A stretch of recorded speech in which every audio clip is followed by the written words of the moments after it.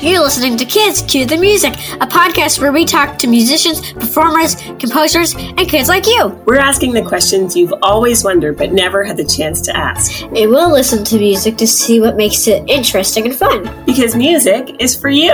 I'm your host, Zara Lane. And I'm your host, Rebecca Lane, Director of Upper Beaches Music School. Let's cue the music!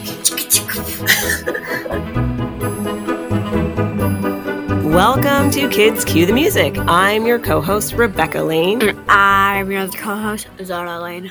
Today we have a bassoonist named Kristen Day with us. I'm really excited by this because I actually do not know very much about the bassoon. Do you, Zara? Do you know anything about the bassoon? No, I don't know. You told me one thing about the bassoon, actually. Well, it's a woodwind. It's a woodwind instrument. Yeah, very good. Okay, anyway, let's welcome Kristen.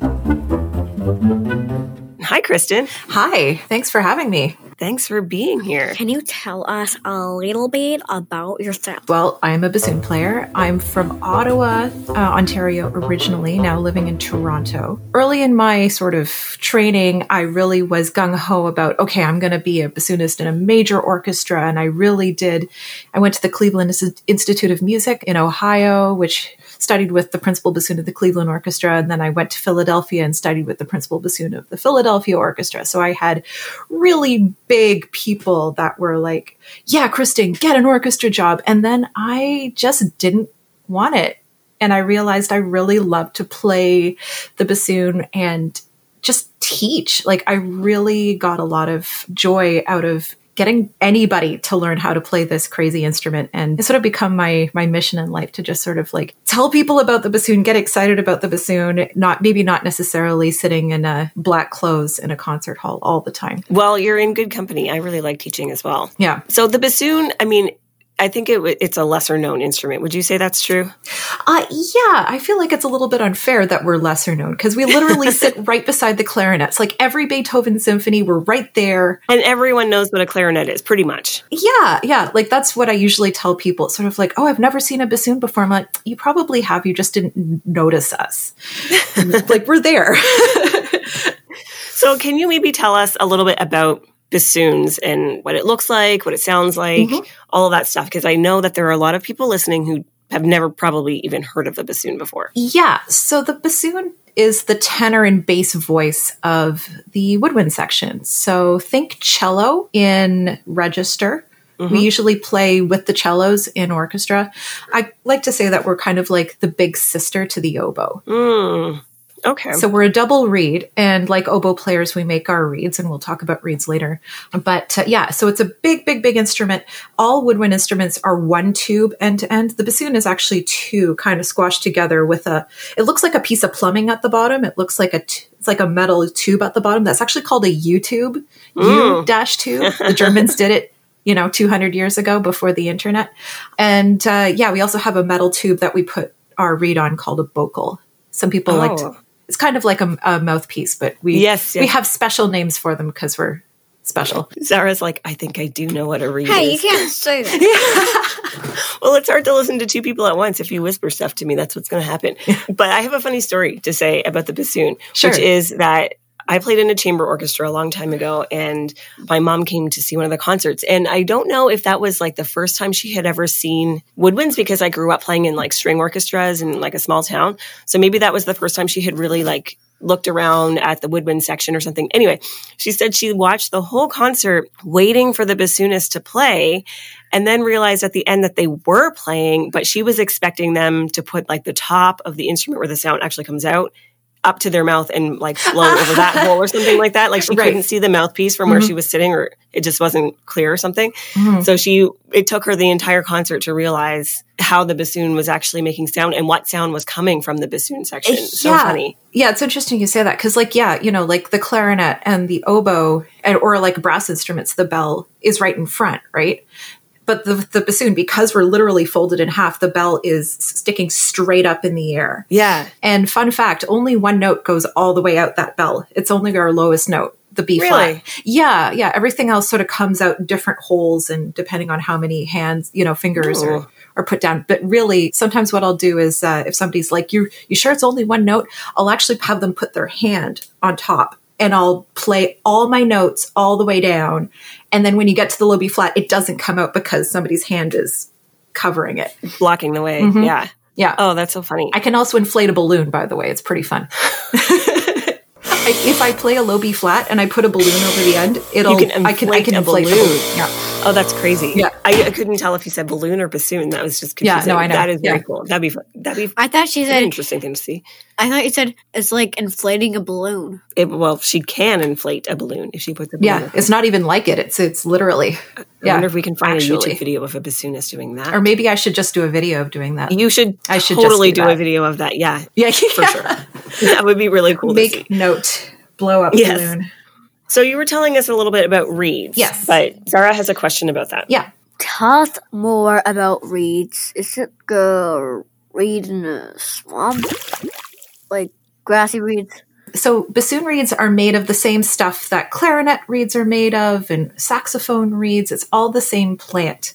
It's the scientific name is Arundo donax, and it looks like lucky bamboo, but it actually grows where wine grapes like to grow. The story I like to tell is, so there's Van Doren is a very famous reed brand, mostly for clarinet and saxophone. And they were a winery that kept trying to like hack back the weeds that were this bamboo. And then they realized that they had really good bamboo.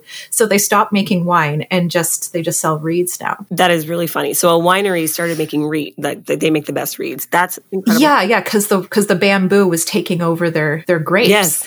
So most of the cane, the bamboo that is made for reeds comes from France, but there's some good stuff coming out of Spain these days, Australia as well. Like think anywhere that makes excellent wine also can make excellent reeds. Oh, that's really cool. But tell us a little bit more about what exactly a reed is. Okay, so it's basically like a single reed, like saxophone and clarinet. It's a piece of bamboo that has been shaved down and it's put against a mouthpiece and fixed there, usually with some screws or something to keep it there. With the double reed, you actually make the tube yourself and have the two pieces lying on top of each other and you play it that way. So you can actually make a sound. It's a really bad sound. It sounds like, like a if you just play the reed by itself. And then when you put it on the instrument, then it fills it out.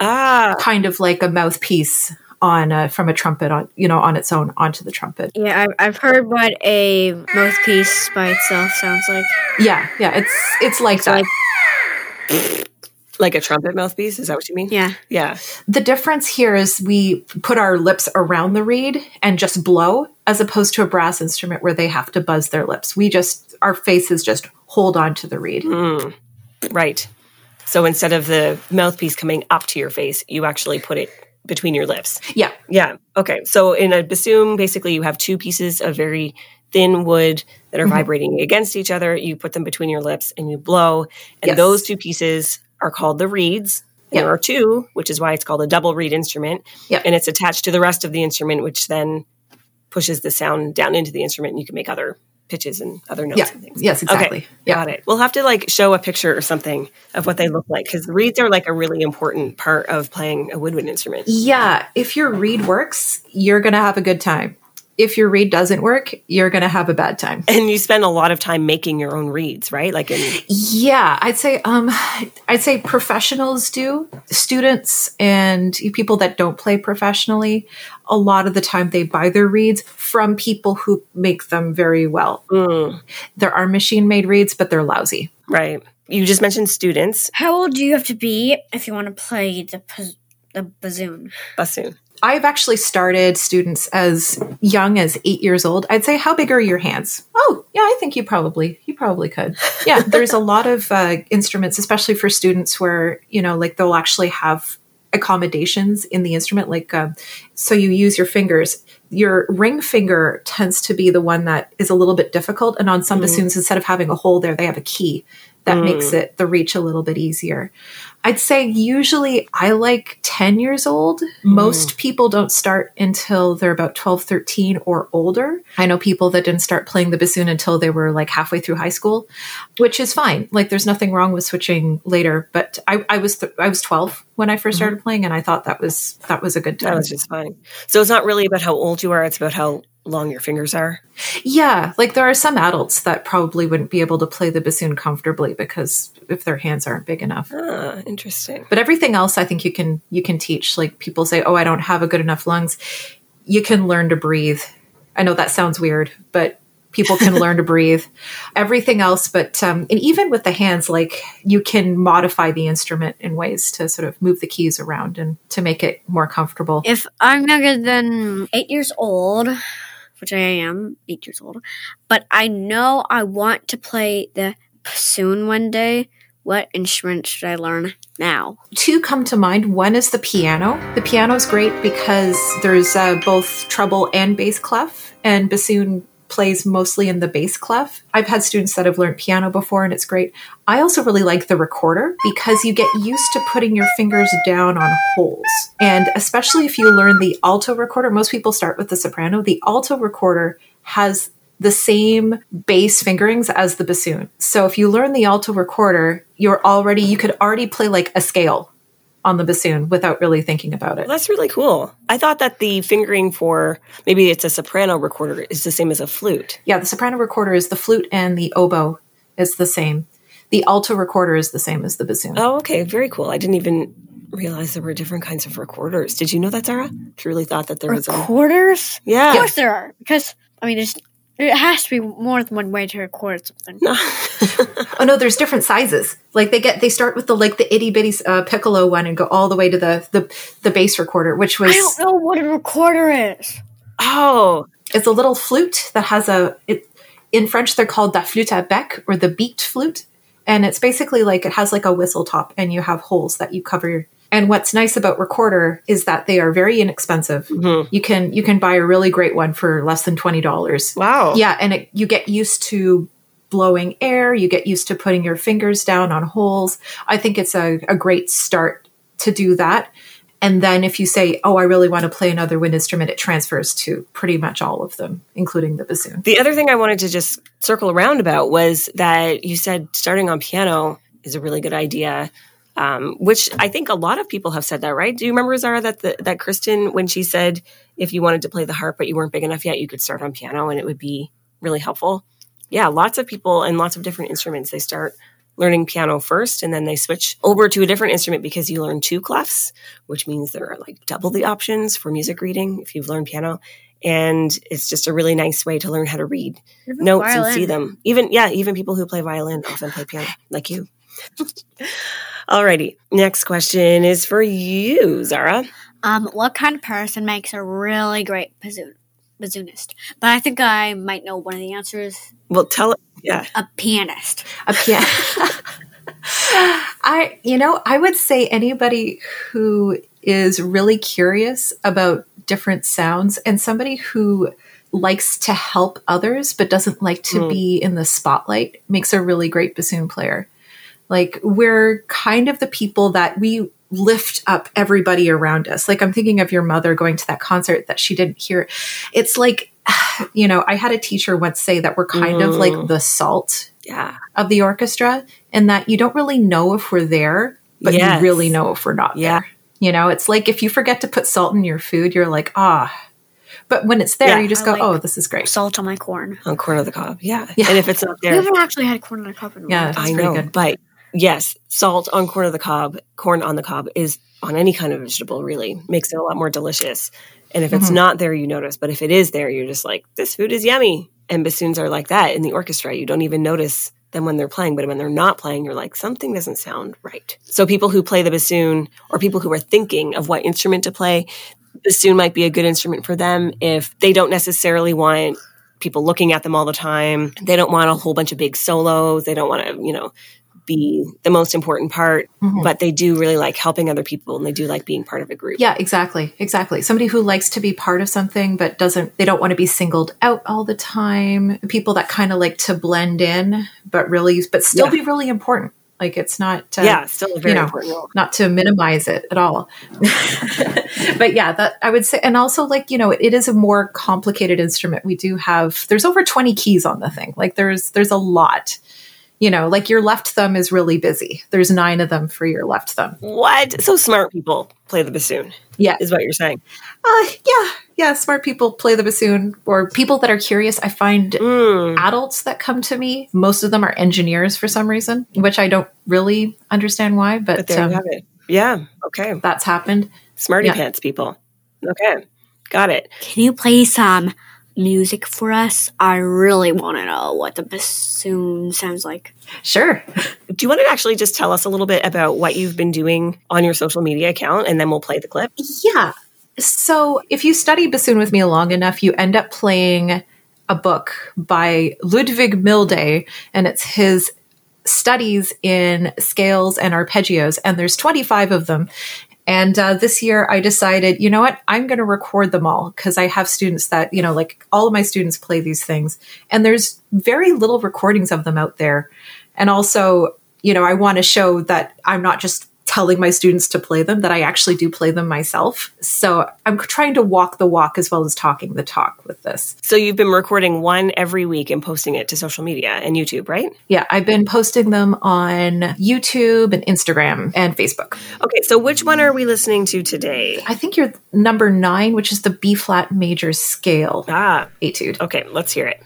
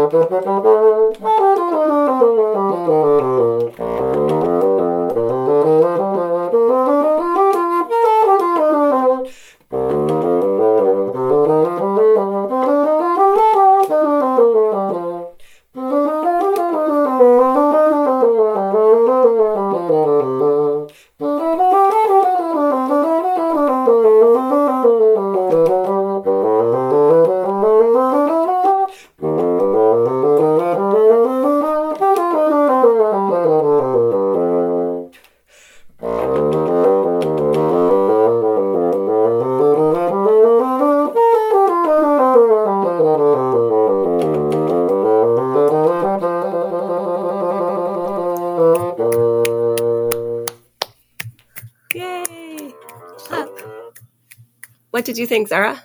I said good. You got to clap too. I'll clap too. Yeah, that was really great. I have a question. Did you get to use your lowest note in that one? Yes. Actually, the first note is my lowest note. Is the bassoon sometimes used in like jazz music and stuff?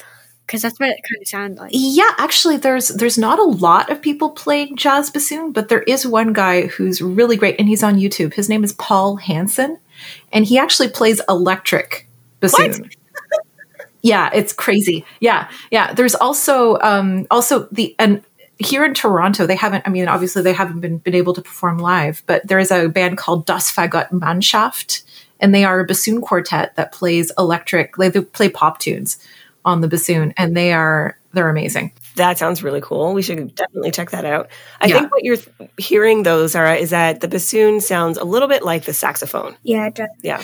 There is jazz bassoon. I wouldn't say it's like as common as, say, like the saxophone or even, the trombone is probably used more. But it does exist. Like, Paul Hansen, he's played with like Bella Fleck, and he's done all he's like really, really like, if you want to hear jazz bassoon, he's the guy. Very cool. We'll have to check that out. Well, thank you so much for joining us today, Kristen. But before we go, we need to play a little game called Pasta or Composer.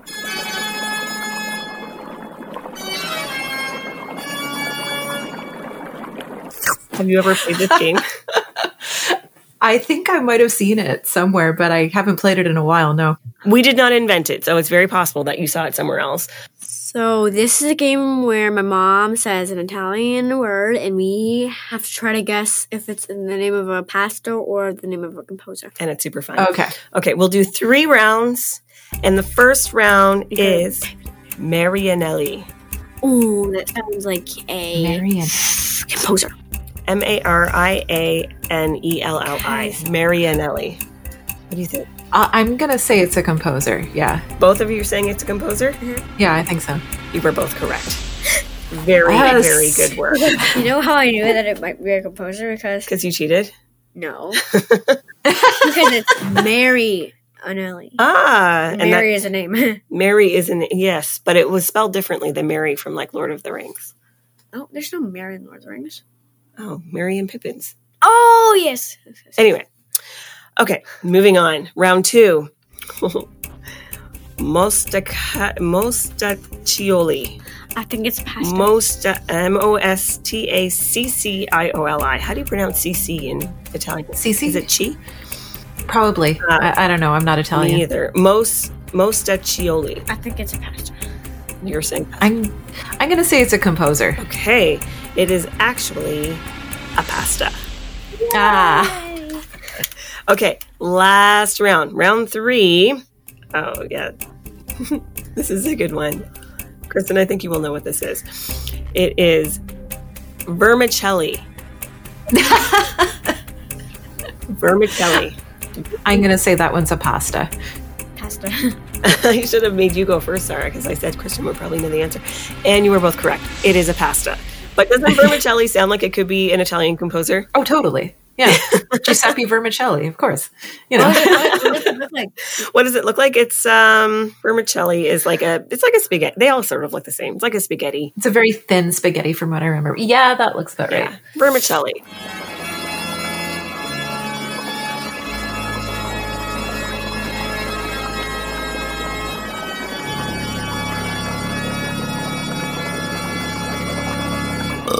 Well, thank you so much for being with us here today, Kristen.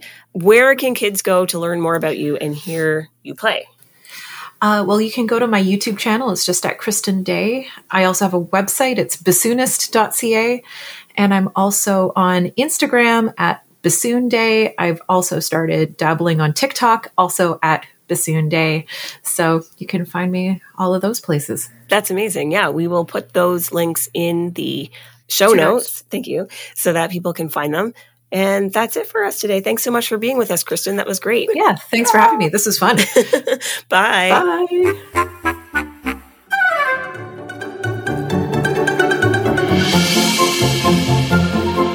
Thanks for listening to Kids Cue the Music. If you've enjoyed this episode, leave us a review.